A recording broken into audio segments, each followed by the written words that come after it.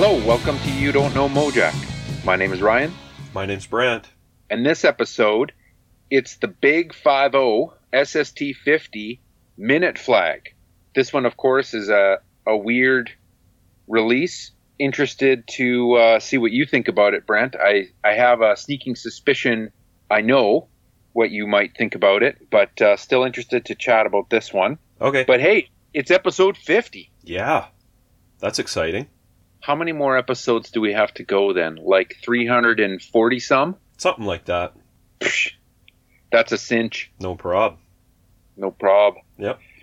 I feel like we hit our stride on episode 2, so this is all this is going to be easy as pie. Do you have any spiels, my man? I do, but why don't you go first this week, Ryan? I always go first. Okay. Hey, Ryan, Yes. you've had dinner already, though, right? Yeah, why? Oh, never spiel before the meal. Never spiel before the meal. Yep. Good. That was a close one. Which, of course, is from the liner notes of... We Became Snakes? There you go. Attaboy. Attaboy. So I wanted to mention a book, and you know I'm a Buzzcocks fan. I've read a few Buzzcocks books. Is this that like tour diary or whatever it is? It's not a tour diary, but it's like... There's one that's like it's just like a chronology, like a tour diary type one. I've had my eye on that one. Is that one good? That's not the one I want to recommend. Have you read that one though? Yes. And the one I want, should I read it? No, this is the one you should read. Okay. And it's Steve Diggle's Rock and Roll Odyssey, Harmony in My Head. Okay. And it's a way better Buzzcocks bio. It's the best one I've read, and it's hilarious too. And I mean, he obviously has kind of a ghostwriter, this guy Terry Rawlings, but it's the first piece that I've really read on the Buzzcocks that, you know, it's really good because it's written by someone who was actually there. First one that I've read like that, so I really like it. And it's new. Yep. No. It's old. I just finally tracked it down. I've been trying to find it forever. It's from 2003. Okay. But it's really interesting. It kind of goes through how they formed after seeing the Pistols and how they were kind of running in the same circles as the Clash and the Jam and Joy Division and kind of the Manchester scene from back then. And it's kind of like, you know, we mentioned that Steve Jones book, how it's kind of written in his voice. Yep. This one's written in Steve Diggle's voice, and it's really good. It's the best one I've checked out so far, so I had to recommend that. And I've got a second one to mention. This is that Soul Asylum re-release that you recommended. I got one of them in the mail. Oh, really? Finally. Yeah, I got Made to Be Broken. This is the one that's actually produced by Bob Mould. Now, did you buy the CD version? Yes. Yeah. Because the LP does not have the extra tracks. This is their second album. I also ordered their first one, which is being re-released as well with like a dozen extra tracks. Say what you will, Clarence. Thanks for the recommend on that one. I checked that one out a few times today and still like my early Soul Asylum. Anything before Runaway Train. Did you Did you read Robert Vodka's liner notes?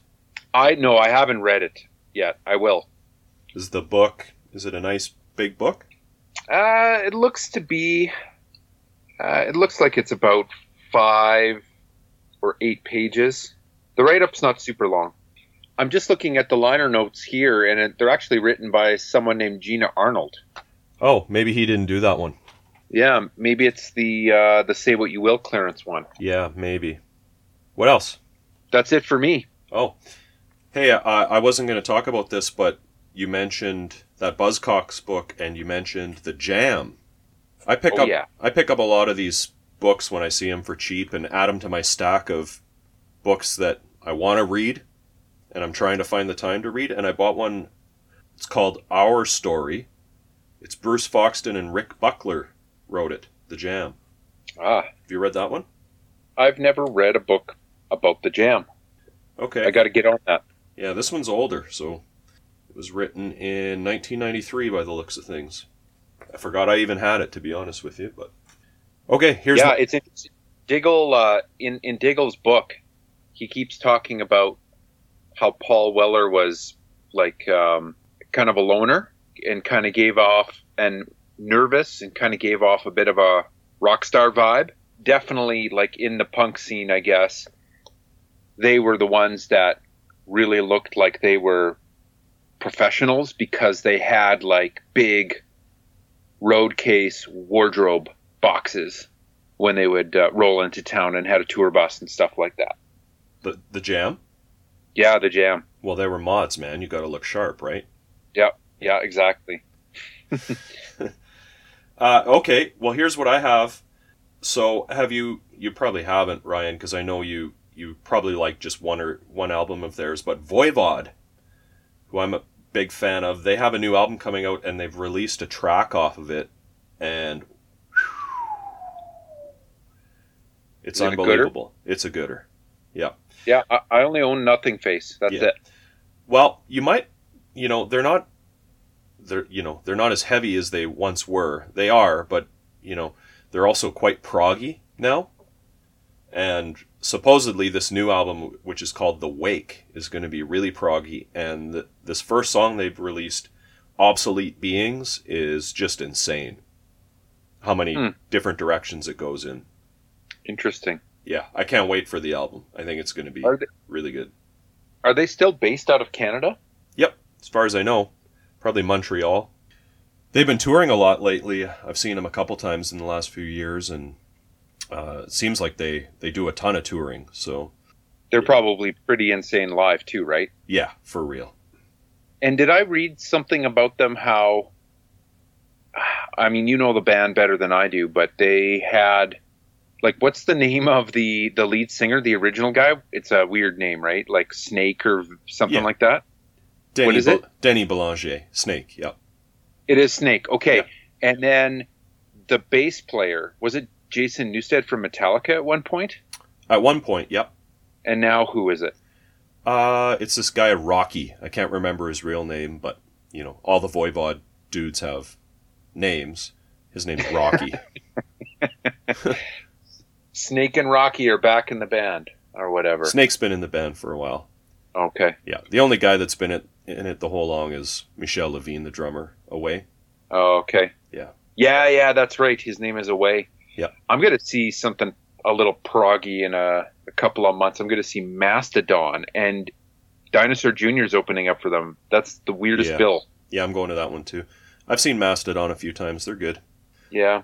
You saw the Melvins. How was that?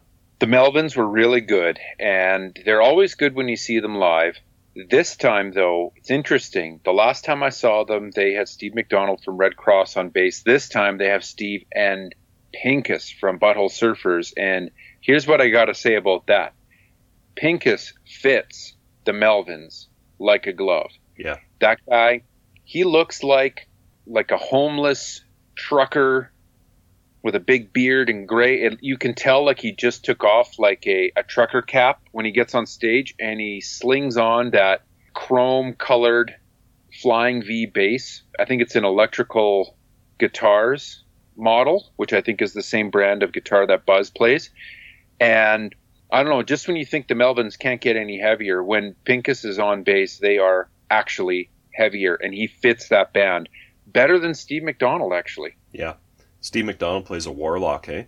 Yeah, well, this time around, he has a bit of a kind of a bit of a glam type look, and even his stage presence is a bit glam, and it's kind of an ironic glam type of thing. And is it ironic? Because, look at some of the Red Cross stuff. Yeah, no, maybe it's ironic when you're in the Melvins. When King Buzzo wears like a big muumuu on purpose because it's like anti-rock star. Right.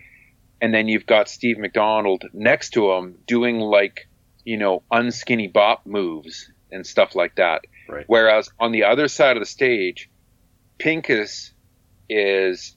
He's not having any of that. No, he's laying down like the thunder broom, and his fingers are just going crazy like a jackhammer. And he would lift up his Flying V bass when there was a big kind of pause and just like bend the string, and then wham, he would slam it down, and it was just heavy, and he's tight, and he's quick. So I hope it's too bad because the Pincus Abortion Technician record that the Melvins put out, it's a bit of a snoozer.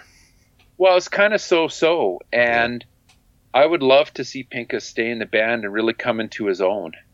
I mean, he was on Hold It In too, right? I don't know. I'm ready for the big business thing to happen again.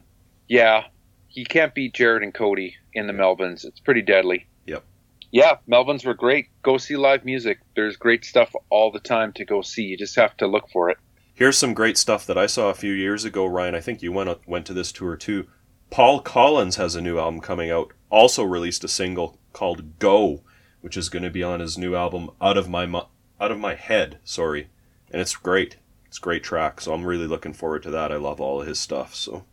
Yeah, me too. You know, he has been through town a few times, and I just didn't get off my butt and go see him a couple of times, and then I finally went and saw him. I'm like, damn, I missed out, and he's one of the guys that I'm keeping, because he comes in really quiet into town. Like there's not a lot of posters or anything like that.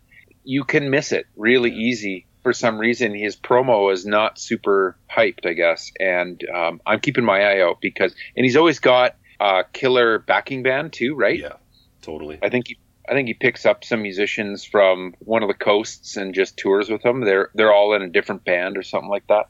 Yeah, he was amazing when I saw him. Totally. One other thing, Ryan, we got great response to our what's the dude's name? Ichiro Suzuki? Ichiro. Thanks again to Michael T. Fournier for that great blog post.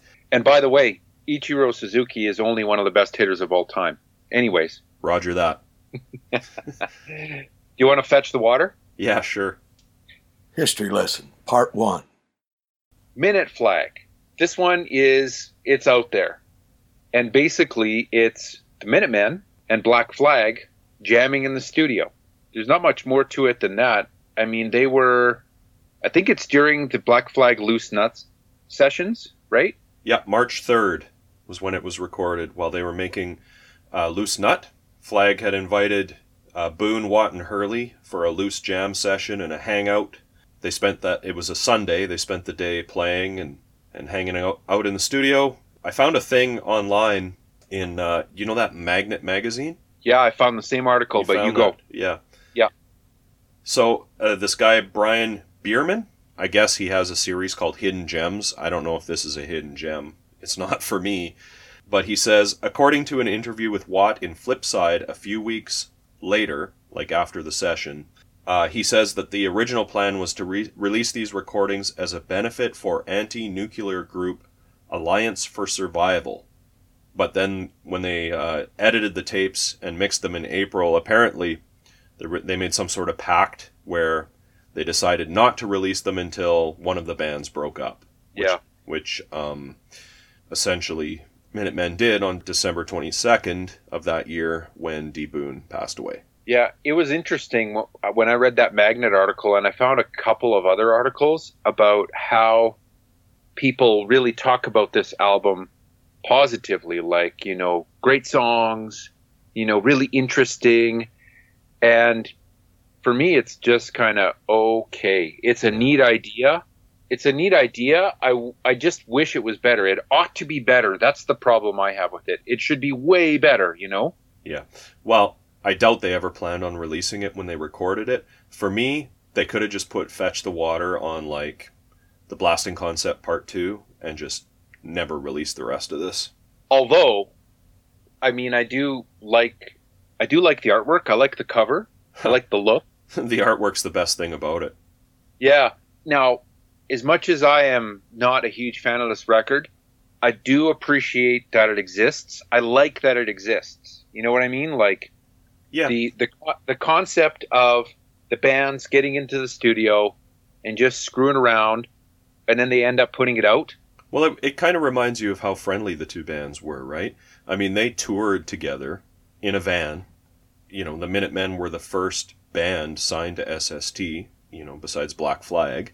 I think that's kind of forgotten because later on they kind of seem to go maybe their own ways a little bit more.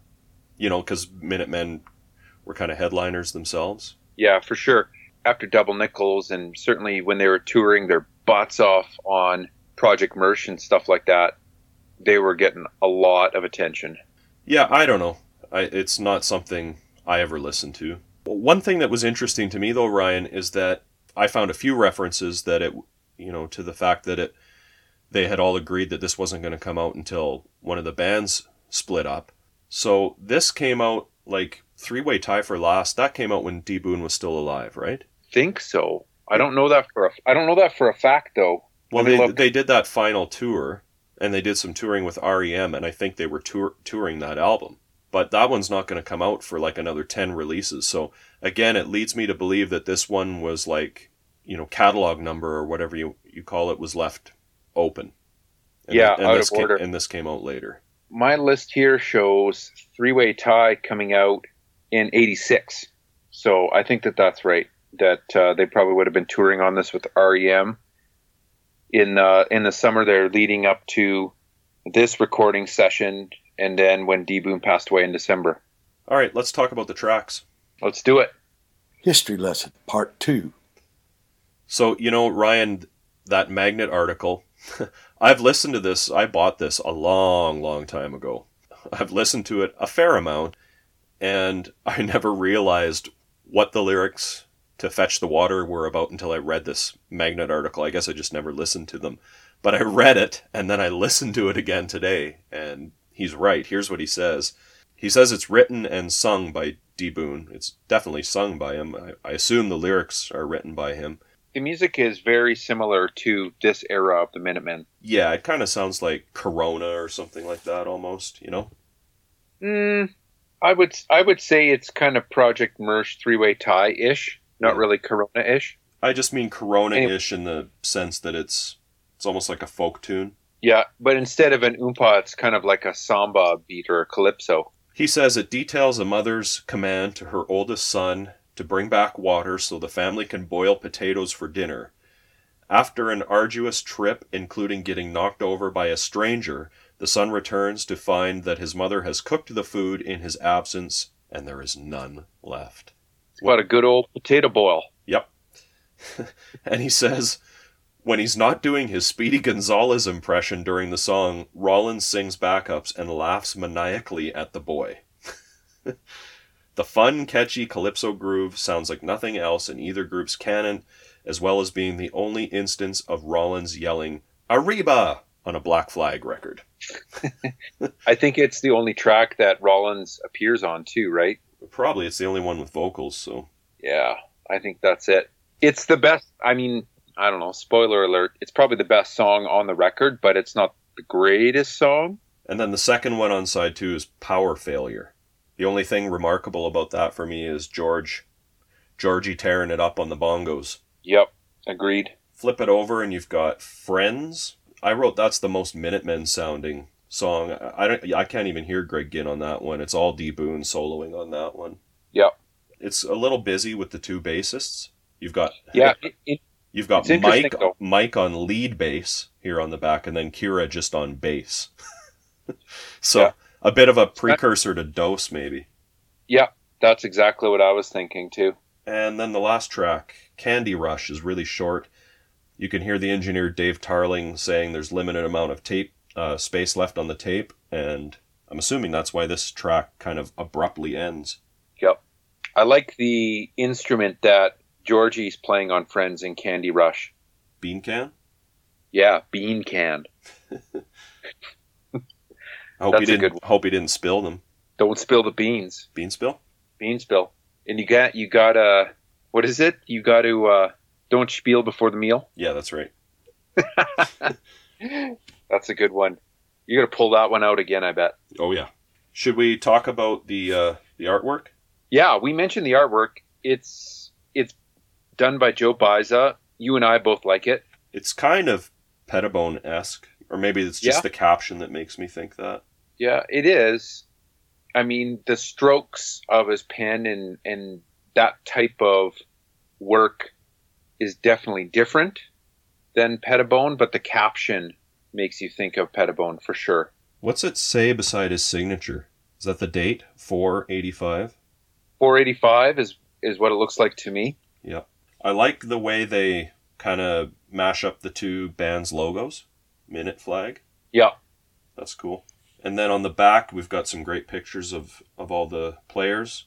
My favorites are George Hurley, because of the McSqueeb that he's rocking, the haircut. D. Boone, always photogenic. Yeah, it always looks like he's putting on a sourpuss for sure. Yeah, he looks like a tough guy in this one. And then you got Mike Watt, I really like here too. Really shows his personality. Look how thin Billy is, hey? Oh yeah, yeah, for sure. What else? And Rollins is in full Manson, and Ginn has probably got a pound of weed stashed in his hair. I noticed here that New Alliance gets credited on this. I guess that's the publishing for the Minutemen. Also. Yeah. More artwork on the back too. It's sorry to cut you off, Ryan. It's funny that this came out on SST and not New Alliance. It's more of a New Alliance. Well, maybe not. SST was doing a lot of this kind of stuff around this time, like the October faction, and it could have very easily fit on New Alliance for sure. I could see that. I mean, you mentioned Criminy the other day on the last podcast. I think that was on the World Broken podcast. You mentioned that because we were talking about an improv album, and New Alliance has a bunch of stuff like that too. So I hear you on that. The artwork on the back is kind of like, I don't know, like a spiny worm, or maybe even like a cactus or something. It works. It's kind of weird. I always just assumed it was a close-up of the grasshopper, but yeah, I don't know. Maybe it's a puppet. Could be. Sorry. Had to. That's about it, Ryan. Should I do the dead wax? Oh, yeah, because other than the artwork, the dead wax might be the second best thing, I guess. The thing I saw kind of suggested that this was a tribute to D. Boone.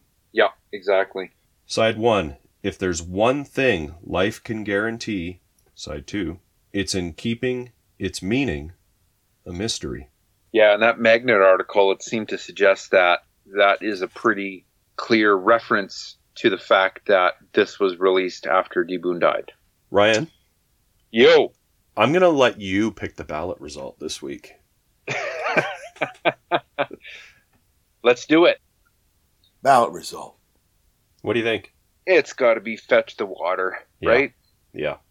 It's just got to be. You know, I was trying to think, is there anything else out there that you and I have, like in our collections or anything like that, that is a release like this, where it's kind of two bands mashing up together? And it doesn't necessarily need to be like an improv type session, but, you know, two bands say, let's be one band for this recording and put it out. Probably. There's got to be something. I just can't think of it. Yeah, there probably is. Maybe on something on Discord or Alternative Tentacles or something. I was thinking like garage bands or something. Yeah, maybe. Like if the Cynics and the Chesterfield Kings put out a release together or something like that. I've got lots of like singles where bands record each other's songs and do split singles. That's not really the same thing though. No, that's not even close, man. Yeah. You're stretching. I'm stretching. All right. Should we talk about next week? What about... Yeah, let's talk about next week. You got me thinking now. Yeah, well, some homework. Bring it up on the next episode. I bet you will be able to come up with an example. Oh, I'm going to be scouring my collection. I bet you I wouldn't know where to even start, but I bet you it exists. What's next week, Ryan? Yeah, so next week is a single. It's SST 51, Husker Du, the Makes No Sense at All, Love Is All Around split. That'll be very cool. Last time we did a Husker Du single, it was 8 Miles High, which is a really good one, and so was this one. Hey everyone, thanks for listening. You can find us on Facebook, Instagram, Twitter, Tumblr, all at Mojack Pod. We post all kinds of info and tons of pictures of the bands and albums we discuss on the show. Our blog is mojackpod.com. Please check it out for some exclusive content. If you like what we do and want to support the podcast, the best way to do that is to tell your friends about the show. Subscribing, rating, and reviewing on iTunes is also appreciated. We love hearing your opinions, corrections, and feedback, so feel free to post on our social media sites and send us an email. themojackpod@gmail.com. Thanks again for all the support, and we hope to see you next week.